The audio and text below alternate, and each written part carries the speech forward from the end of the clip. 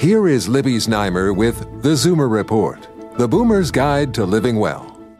If you have arthritis, you're in good company. More than 4.5 million Canadians are affected. Now a study finds that just a little physical activity seems to go a long way. If you're a Zoomer with arthritis-related joint pain and stiffness, you need to keep moving to remain functionally independent. I have arthritis in my knees, and I swear by the healing power of exercise. But the study out of Northwestern University in the U.S. found that only 10% of older Americans with this condition meet federal guidelines of at least 150 minutes of moderate activity a week. The good news? The researchers found that even doing 1/3 of that is still beneficial.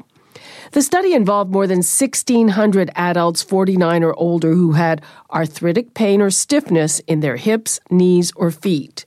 Researchers found that those who did a minimum of 45 minutes of moderate activity, like brisk walking, every week, were 80% more likely to improve or maintain physical function and gait speed over the next 2 years, compared with those who did less activity.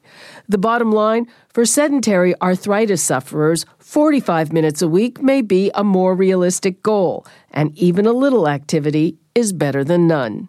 The study is published in Arthritis Care and Research. With your tips for living well, I'm Libby Znaimer with the Zoomer Report.